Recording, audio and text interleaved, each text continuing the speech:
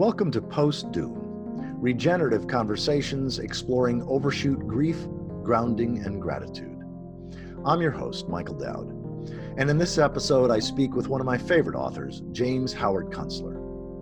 Jim has written several classic non-fictional accounts of a post-doom world: The Long Emergency, Surviving the Converging Catastrophes of the 21st Century, and Too Much Magic, Wishful Thinking, Technology, and the Fate of the Nation are both highly recommended. His world-made by hand novels are one of the best fictional portrayals of a post-doom world. And then his most recent book, Living in the Long Emergency, Global Crisis, The Failure of the Futurists, and the Early Adapters Who Are Showing Us the Way Forward. As you'll hear or see, Jim and I had fun in this conversation.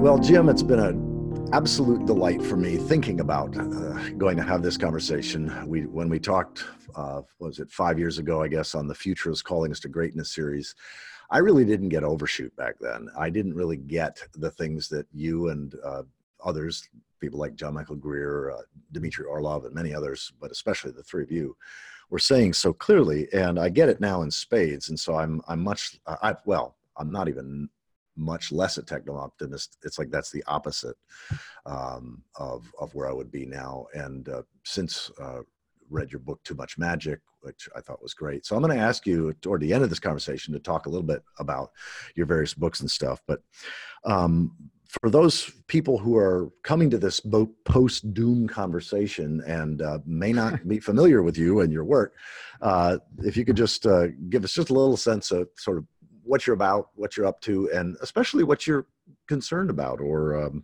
focusing on these days. Well, I started to get tuned into these issues about what's happening to us and where we're going in the future when I wrote a book about the fiasco of suburbia back in 1993. It was called The Geography of Nowhere. And that led me into a consideration of where we're going with our oil supply. That led me to a book that I wrote. I wrote several books about urban design and cities. And then I wrote a book called The Long Emergency, which was about the global energy predicament and the economic and financial problems associated with it. Then I started writing a 4-book novel series called The World Made by Hand. That was the kind of banner and the title of the first book. They were 4 novels set in a post-economic collapse, small town, Northeastern American future. And meanwhile, I also wrote another book called Too Much Magic, and the subtitle of that gives you an idea of what it was: technology, wishful thinking, and the fate of the nation.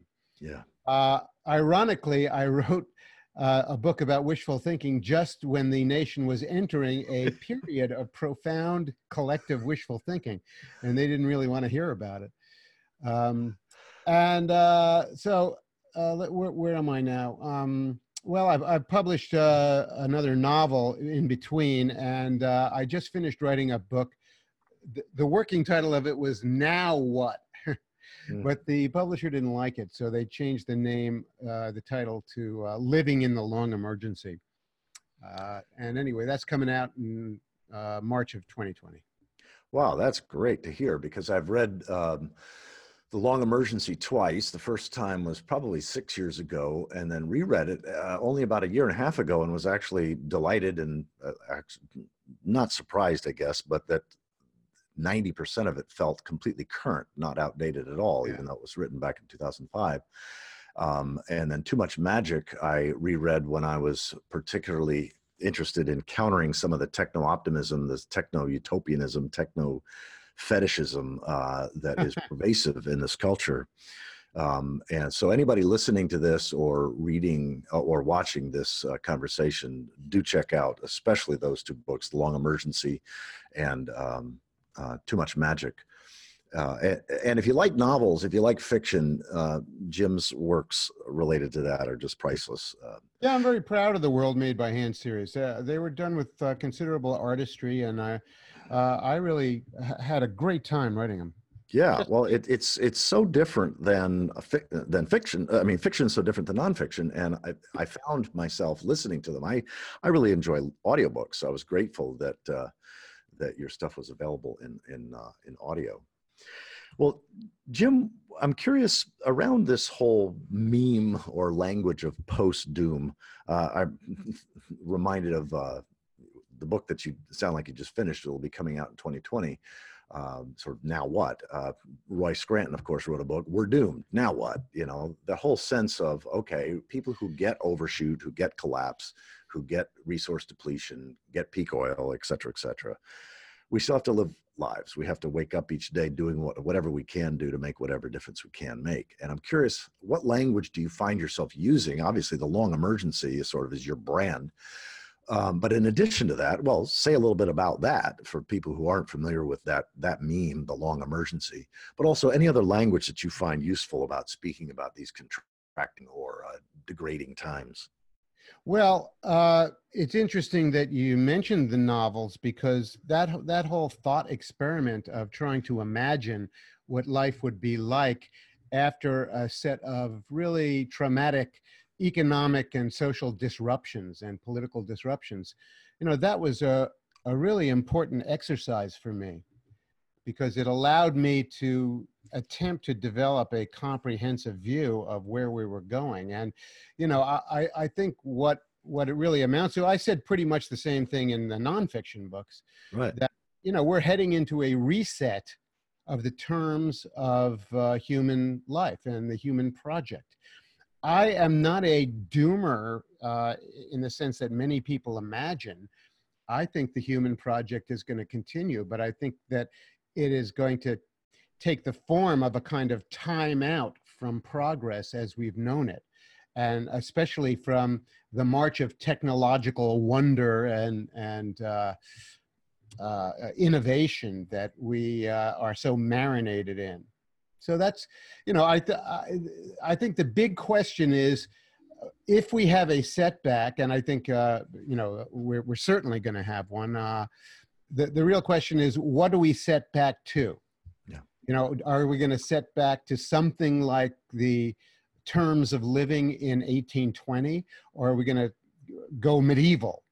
Are we going to go totally dark age? Yeah, it's not that difficult to see human societies slipping really badly, Yeah. because once certain arrangements and institutions fall apart, a lot of other stuff goes with it, and they're not easily recaptured. When the Romans left Britain, I think it was around in 300 AD or so. The Britons stopped bathing and stopped making ceramic pottery. Mm-hmm. They forgot how to do that stuff after a while. And I think we're going to see a similar kind of forgetting. And, but I do think that human beings are resilient and resourceful, and will find a way to go on. The main caveat is that we're going to go on with a whole lot fewer human beings on the planet. Let me ask a question related to your own journey. I mean, the heart of this particular podcast series is really inviting various thought leaders, authors to who get the big picture, who get contraction. How did you come to that? How you process that, either gradually or suddenly over time, and how that sits with you even now? Well, like so many things in human life and human existence, it was an emergent process to discover where we're at. And it came to me simply from writing the books that I wrote. When I wrote The Geography of Nowhere, it led me to a consideration of how we were going to continue living in this suburban fiasco with an oil predicament gathering in the background. Yes. That led me to write The Long Emergency, which prompted me to explore the oil industry and how it works, where it's going, the geology. The one thing that I missed, of course, like a lot of other people, was the shale oil revolution, so-called, the shale oil miracle. Right. But that it was an impressive financial stunt, really, and technological stunt but it was a stunt, Right. and it's going to prove to be short-lived. The whole thing was based on ultra low, near zero interest rates and accumulating enormous amounts of debt to perform these operations to jack up American oil production really quickly. Mm-hmm. The problem is the geology itself of shale is very unfavorable because the wells deplete so quickly, and they require such a continuous flow of capital to keep on going. And now that the companies doing it have demonstrated that they can't make a buck doing it, the probability is that they're not going to get future loans because they've already demonstrated that they're kind of insolvent. So that whole thing is problematical. But the public, meanwhile, the public is tremendously confused. Look, the public, the American public, is living in an atmosphere of utter informational chaos. Mm-hmm. They're being subjected to, among other things, a bad faith, dishonest campaign by their politicians, and not simply from the right, by the way. In fact, I would maintain that more bad faith is emanating from the left these days than anywhere else. And in the meantime, they're leading frantic lives while their middle class existence is compromised, and they can no longer make a living, and they're scrambling to pay their bills, and they're kind of frantic and desperate. So between the informational cloud or bad weather and the economic distress, I think it's hard for them to make sense of anything that's going on. So meanwhile, the people who are in charge of things in business and government and elsewhere are working very hard to try to keep this gigantic machine going.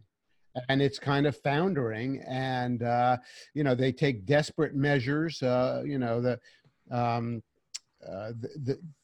main one being that in order to keep these operations going, we have to borrow monumental amounts of money from the future, and now we're running out of our ability to do that.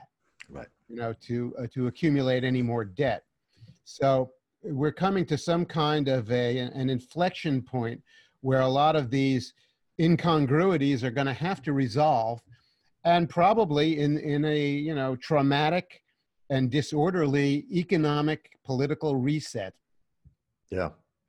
Yeah, I agree. I mean, it's interesting. Connie and I have had sort of one of our little rituals is pretty much every morning I read aloud something to her. And typically over the last several years, on Monday, Friday, I read you. And on Tuesday, Thursday, I read Dimitri. And then on Wednesdays, I've been reading John Michael Greer. So I want to ask a sort of practical question, which is, are there any tools or practices or exercises or philosophies? I mean, what is it that allows you to be so consistently, like, I'd love to know what your writing discipline, like, do you write from this time to this time every morning? But you have a practice and a discipline that's so admirable and enviable for those of us who aspire to be writers. So any practices that help you stay on purpose and relatively happy and joyful in the midst of these crazy, chaotic times? Naturally, by disposition, a cheerful person, at least now. I had a difficult adolescence, and my next book is going to be about the difficulties of growing up, especially as a young man. But I've become a cheerful, purposeful person. I discovered, because of the difficulties of my youth, that the most important thing is understanding the difference between thinking about stuff and getting stuff done, between cogitating and acting. Mm-hmm. And by acting, I don't mean on stage or in the movies, right.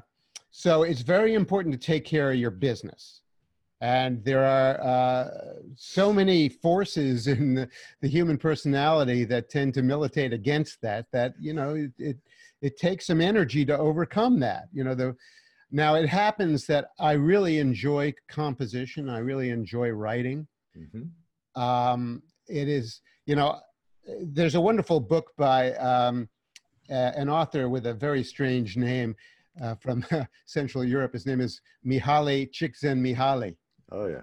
And the book is called Flow, and it's about the whole process of engagement with the task, you know, and getting into a flow state. And I'm very fortunate that I can do that fairly easily because I enjoy the process. One of the reasons is that I have a somewhat malicious sense of humor, and I get a huge kick out of that.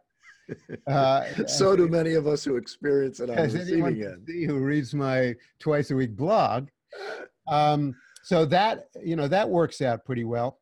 Yeah, I've had my health problems, you know, now that I'm 70 years old, holy cow. You know, I had some problems in my 60s. You know, I got cobalt poisoning from a bad hip replacement. You know, I had a little bit of heart trouble that is now okay.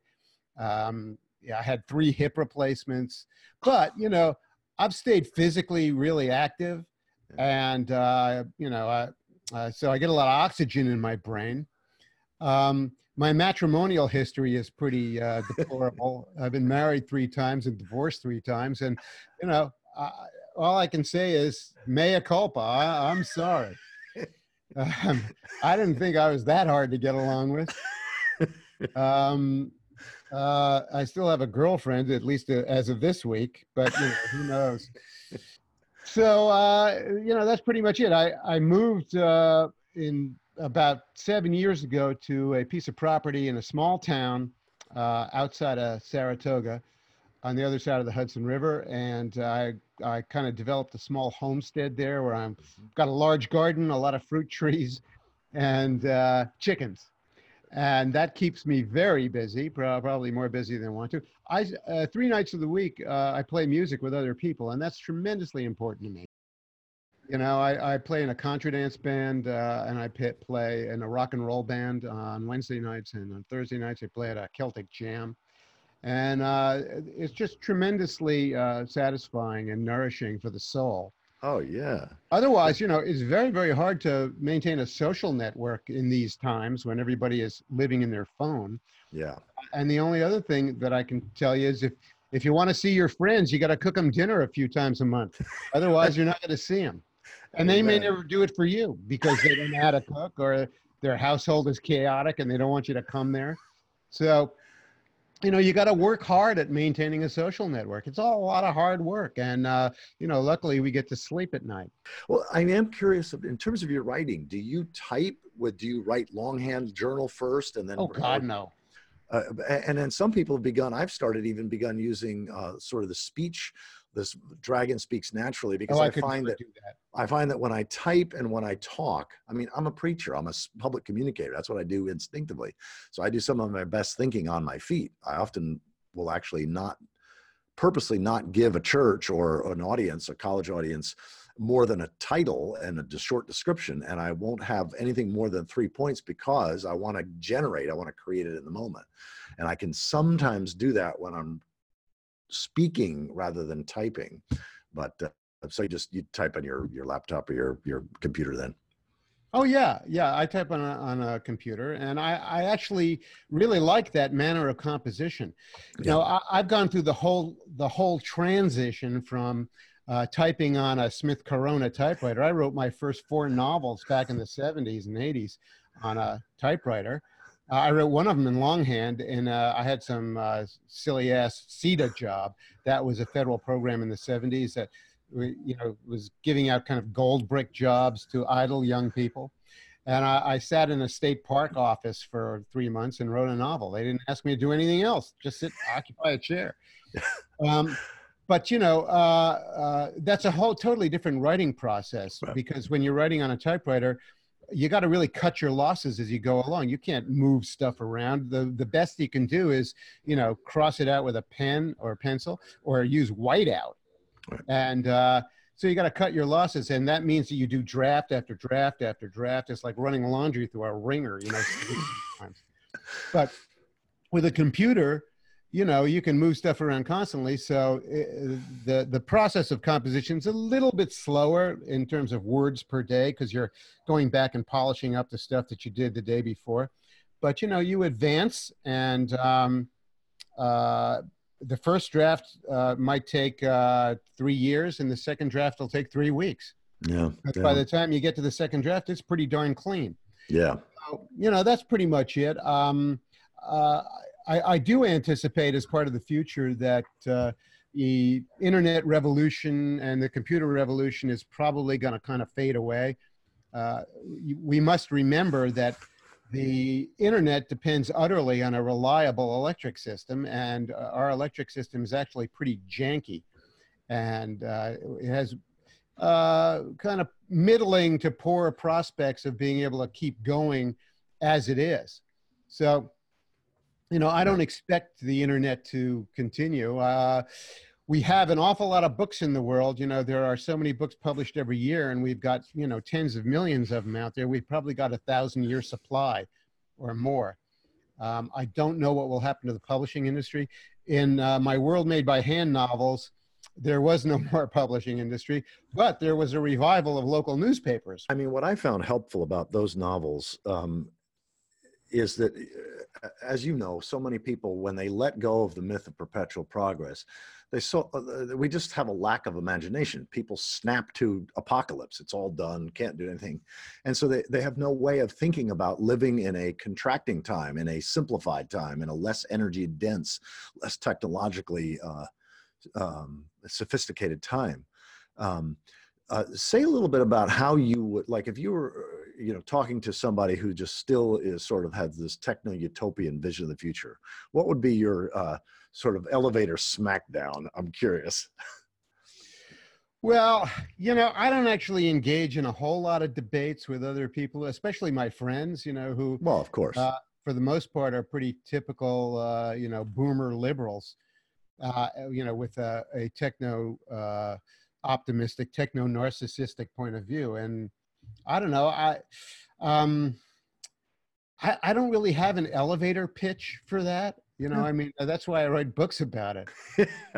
right. But, I am serenely confident that we're moving into a new disposition of things. And my main concern really is the disorder that we're generating intellectually and politically, and the amazing loss of an ability to think clearly, especially among the formerly thinking classes. Mm-hmm. And you see the rectified essence of this in the New York Times, an institution that is just destroying itself with bad faith and dishonesty, and a really strange inability to think clearly about just about anything. Yeah. And that has been the main characteristic of the moment we're living in, is that we're living in an age of really pronounced nonsense, and it takes an awful lot of perseverance to wade through it and filter through it to try to establish what reality is. One of the problematic things about the human project is that reality is really a consensual experience. That is, it's a form of agreement between lots of people about what is actually going on out there. And the agreement about what's going on out there now is completely crazy. It's gotten to the point where we're so nuts that we're allowing male athletes to compete in women's college athletics and pretend that they're women. The supernaturalism of this is on a par with anything you'd find in the 12th century. Yeah. And it should trouble us that this has happened after we've gone through many decades of a really robust scientific culture that tries to vet the truth by testing the reality of things. And here we are now, after the 20th century is over, and now we're re-entering this kind of supernatural world of this enchanted world of whatever you want to think about the world is true. Yeah, I read the book Fantasyland last year. Oh, yeah, by Kurt Anderson. Yeah. I'm curious, who have been, what has fed you, nourished you, what has inspired you? Like, who are the authors or the the things that you've found over, say, the last decade that you found particularly helpful or interesting or inspiring? Well, a lot of the usual suspects, who I consider colleagues of mine, are pretty good at sorting out reality. Um, uh, there's a whole other aspect of this for me, which is that I'm interested in the artistry of writing, not just communicating ideas about the future or, making projections. I'm interested in the sheer composition. So the writers that attract me are the writers who are truly artistic. Tom McGuane was a great novelist back in the 70s when he burst on the scene. He's now 80 years old, and he's been through a lot, but his artistry was very, very formative for me. Um, I was deeply influenced by H.L. Mencken when I was a college kid, and I discovered him in the racks of the college bookstore. He was pretty much forgotten by then, and remains pretty forgotten. He was a leading journalist of the early 20th century and a tremendous prose stylist and tremendously funny. And I got the first sense of how powerful prose could be, how muscular prose could be from reading him. And then, the whole pantheon of the great post-war writers that we know about, Updike and Philip Roth and Mailer and Flannery O'Connor, just a tremendously gifted writers. The thing that surprises me about all that is how the whole institution of writing per se is now going by. The idea that a novelist could actually have some influence in the world is, becoming an obsolete idea. And yet, if you go back to the Time magazines of 1972, these people were hugely influential, and the writers have very little influence these days. So I don't know, but it's fun to do. And, if you can barely scratch out a living doing it, it's worth doing. It's better than, loading cinder blocks on a truck or driving a cab. Yeah, yeah, amen. I'm curious, how do you think of human history within the context of the larger history of life and the universe, or is that just not something that you think a whole lot about? Well, I'm not, I'm not a cosmic metaphysician or anything like that, but I have what I call my new theory of history, which has the virtue of being very, very simple. And it goes as follows. Things happen because they seemed like a good idea at the time. Yeah. Okay? Yeah. Right. And then things unhappen because time comes when they no longer seem like a good idea. And, World War I seemed like a good idea in August of 1914. They thought that they were going to all ride out on cavalry horses wearing gorgeous, splendid uniforms like the Napoleonic hussars, and the whole thing would be over in 3 months. And guess what? It turned out to be the slaughter of the ages, this industrial slaughter, and it completely demoralized the Western world. Yeah. Right. It went a long way towards destroying Western culture. And that's been a process of disintegration that's gone on since 1914. Well, I was very impressed with the similar origin of suburbia when I wrote about the fiasco of suburbia. And I take a lot of pleasure in calling it a fiasco. I've done that several times today. Because, the effects of it are just so tremendously negative for the United States. But, seemed like a good idea at the time. Really did. We had all this open land, a lightly populated continent that was still full of resources. And it really goes back to, the end of the streetcar era. Actually, even before the end of the streetcar era, about the end of World War I, we embarked on the first suburban motorized automobile-based suburban scheme.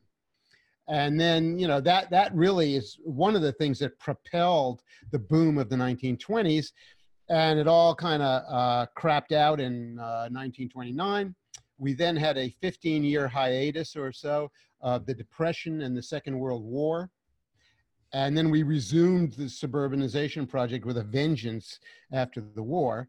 Mm-hmm. And it seemed like a great idea at the time. And now you turn around, you see how Americans are living these desperate lives of alienation and isolation, and families have been blown apart by this mode of existence.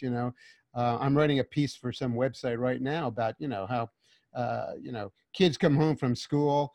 Their school, by the way, is this giant institution that looks like an insecticide factory. And they're marched around like slaves hour by hour in this thing. And education becomes a loathsome proposition. And they go home. Mom and dad, have these hour and a half commutes from somewhere out in Sacramento back to Walnut Creek. And they're not home. So the kid eats a few frozen burritos, checks out a little pornography on the web, listens to a little death metal or gangster rap. And then we wonder why these kids are shooting up the school. The purblind journey that we've taken into this predicament is really something. And another one of my cosmic or cosmic plus or minus theories about history is that I call it I didn't invent this term, but the psychology of previous investment. Mm-hmm. We've made such enormous investments in this infrastructure for daily life that we can't imagine letting go of it. Yeah, right. We can barely even imagine reforming it. Right. And so, the system that we're living in is liable to just kind of collapse, and it's it's going to lose its value and its utility, and then we're going to figure out what to do. Now, my own theory about where we're going is that the places that are the most disinvested and decrepit now, the small towns and small cities of America, are in some ways the places most likely to revive. Yes. For one reason, they are constructed on a scale that's consistent with the resource realities of the future and the capital realities of the future. I think the inland waterway system is going to be hugely important as we move forward, because the trucking system's not going to be able to continue. So the places that are located on these inland waterways, the Ohio River, the Hudson River, and the canals that go to the St. Lawrence and the Great Lakes themselves, the Missouri River system, the Mississippi River system, they're going to be tremendously important again. And the places that are located there are, they're not going to be the great cities that they were in 1957, but they're going to be important again. And the bigger cities that we have, the giant metroplexes, are going to get in as much trouble as suburbia, but in a slightly different way. But basically because their scale is inconsistent with the resource realities of the future.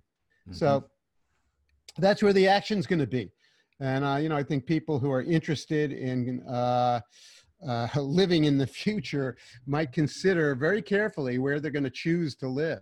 Yeah, I fully agree.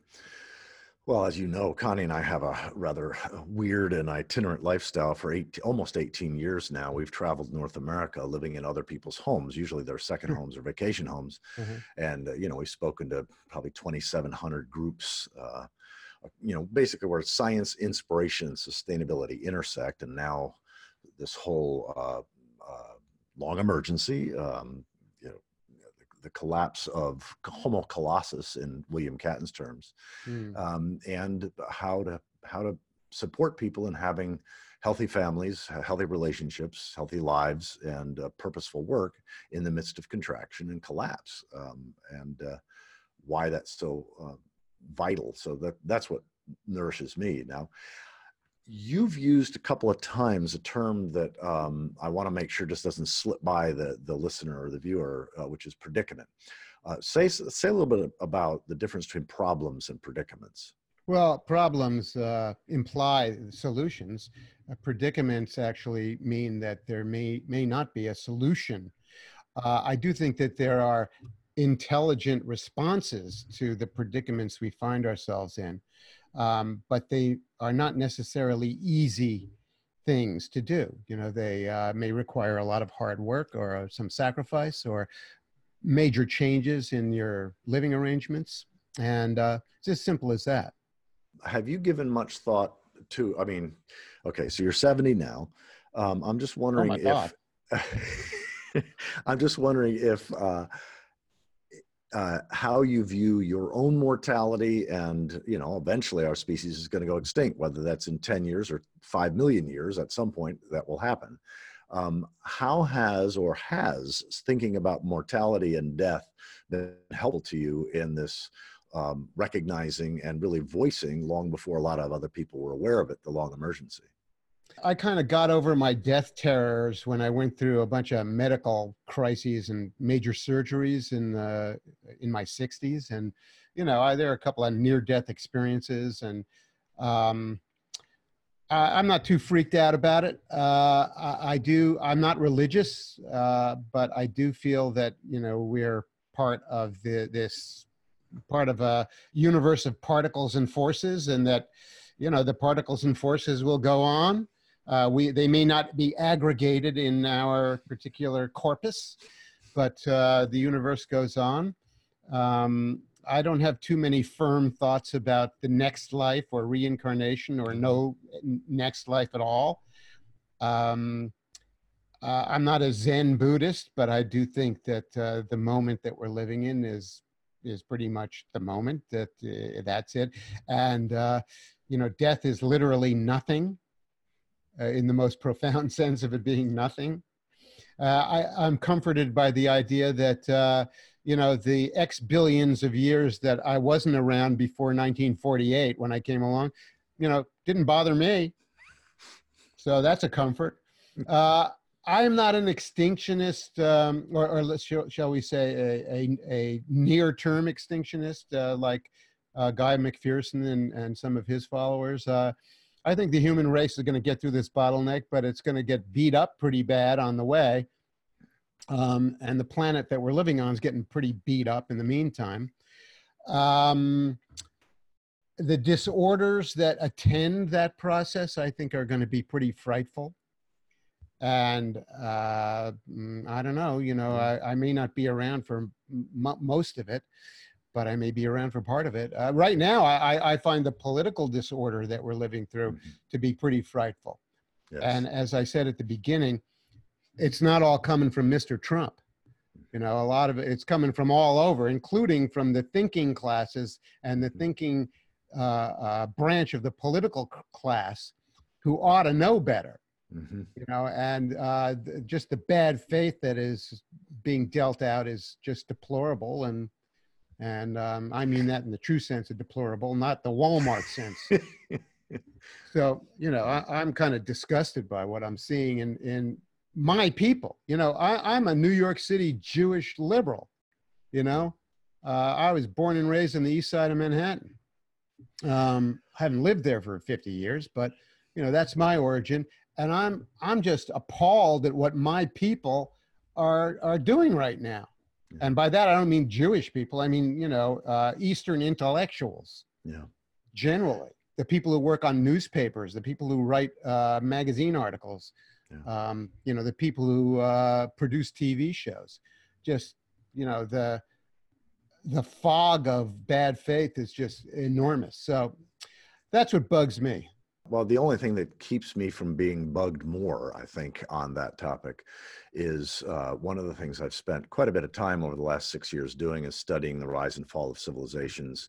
I was first introduced, of course, through John Michael Greer, but then started reading Toynbee and Spengler and Vico and others. And I guess once I could step back and see, societies that is unsustainable, human-centered civilizations and empires tend to contract. They tend to go through what Greer calls the senility of the elites, where the politics tends to unwind in certain ways. The economics becomes insane in certain ways. And that's allowed me to sort of step back and with a sense of, of course, kind of like run schedule, this sort of insanity. uh, which doesn't in any way keep me from thrilling to hear how you write about it on Mondays and Fridays. I just really enjoy that, but I have less of an engaged sense of like, oh, this shouldn't be, because I have a sense historically Yeah. of, oh, right, this is the way things contract, Yeah, collapse. and I find as I get older, I don't fulminate that much Yeah. on the page in my writing. I'm trying to be subtle, actually. That may not be evident, but I am trying to do that. But I'm just so amazed at the idiocy that we're immersed in right now, and it's just a spectacular spectacle. No, so that's Yeah. redundancy, isn't it? It's such an amazing spectacle to see your culture coming apart, Right. Right. especially in the places that ought to be the strongest points of adhesion. Yes. They're coming apart. Yeah. Just what's happening to the New York Times is just so stupendously weird. Yeah. And, Yeah. when those institutions go, boy, things can slip fast. What's your sense of remaining opportunities? Obviously, you mentioned already that you're not a doomer in that sense. You see that there's a world beyond collapse. There's a world beyond the long emergency. And yet, I want to get a sense of what's your take on what's possible still, but what's no longer possible. Like, where can we still make a difference, and where can we not make a difference anymore?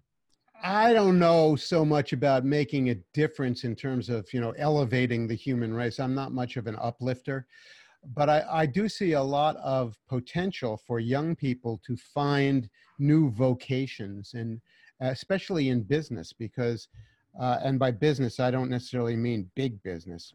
What I mean is just the daily doing and getting of a society. And everything's going to have to be downscaled. That's Yes. obvious. But what that means is that there will be opportunities locally for people to start doing things, practical things, learning practical trades. And business at that scale is a practical trade. They can learn to make things, they can learn to move things, they can learn to sell things and wholesale things. And I think we're going to have to rebuild these networks of local economic interdependency.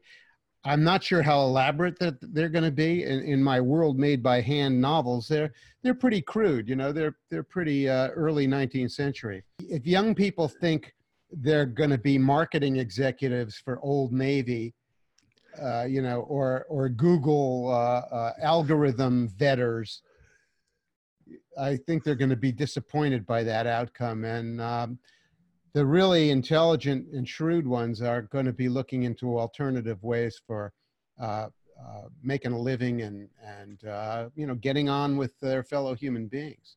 I do think that we are probably going to return to a more religiously organized community kind of situation. In my World Made by Hand novels, I'm not trying to, self-publicize, but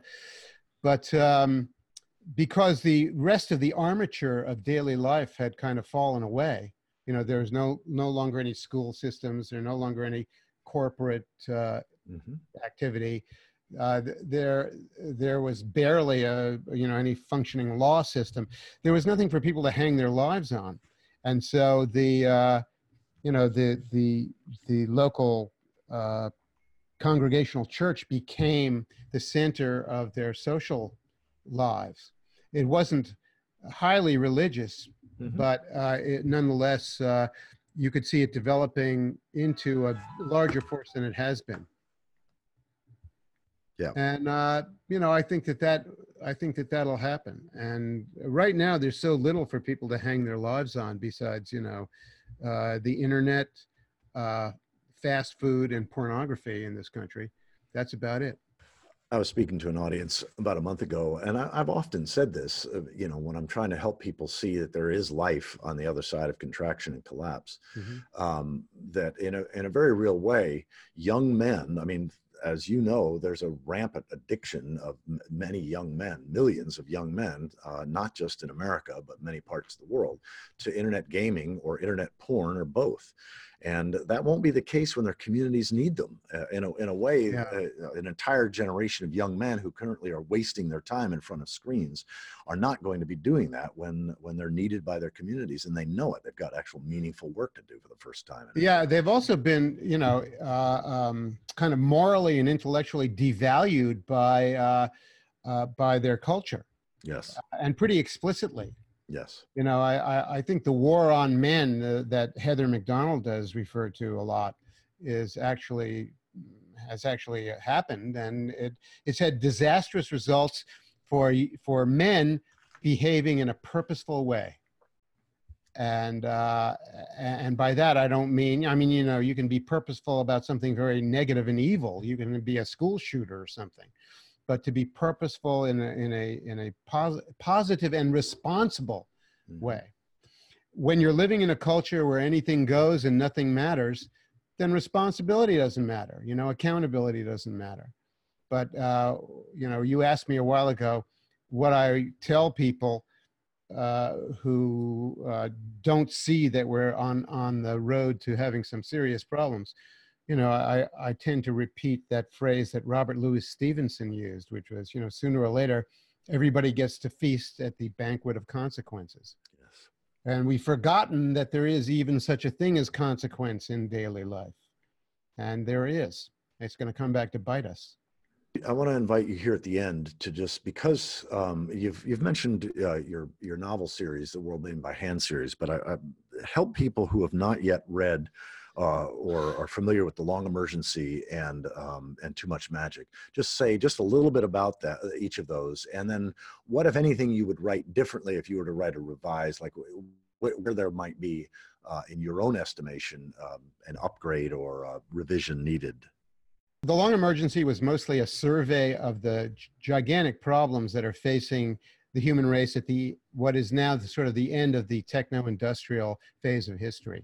And they were basically, the predicament with our energy supply, the problems with finance, money, and economy that grow out of that energy predicament, and the reverberations of it, and some other problems that are arising, like epidemic disease, the antibiotic resistance of diseases, the ability of the human race to feed itself. The Too Much Magic book was simply, it was an update of The Long Emergency with a lot more about the dangers of techno narcissism and the belief that technology will produce these rescue remedies that are going to allow us to continue leading life the way we do. Is there anything you want to say in conclusion in this post-doom conversation? Well, I want to remind people that, it's still possible to find joy in daily life. It's not required to be depressed, even given this range of problems that we face and quandaries. But do the best you can. Learn to make a distinction between just thinking about stuff and actually carrying it out and doing it and getting her done. And go out there and get her done. Well, Jim, thank you so much. I just love your work. And next time we're up visiting my dad, I'll look you up again. Okay. Thank you very much. And thanks for reading my blog. Yeah. I'm grateful for readers. I'm sure you are. And you can find Jim also on Patreon, and his blog, Clusterfuck Nation, is a must read. So. Oh, you're even allowed to say that. Okay. So you can find my blog at kunstler.com. That's KUNSTLER.com every Monday and Friday by 10 o'clock in the morning. That's great. All right. Thanks, Jim. Okay. Thank you very much, Michael.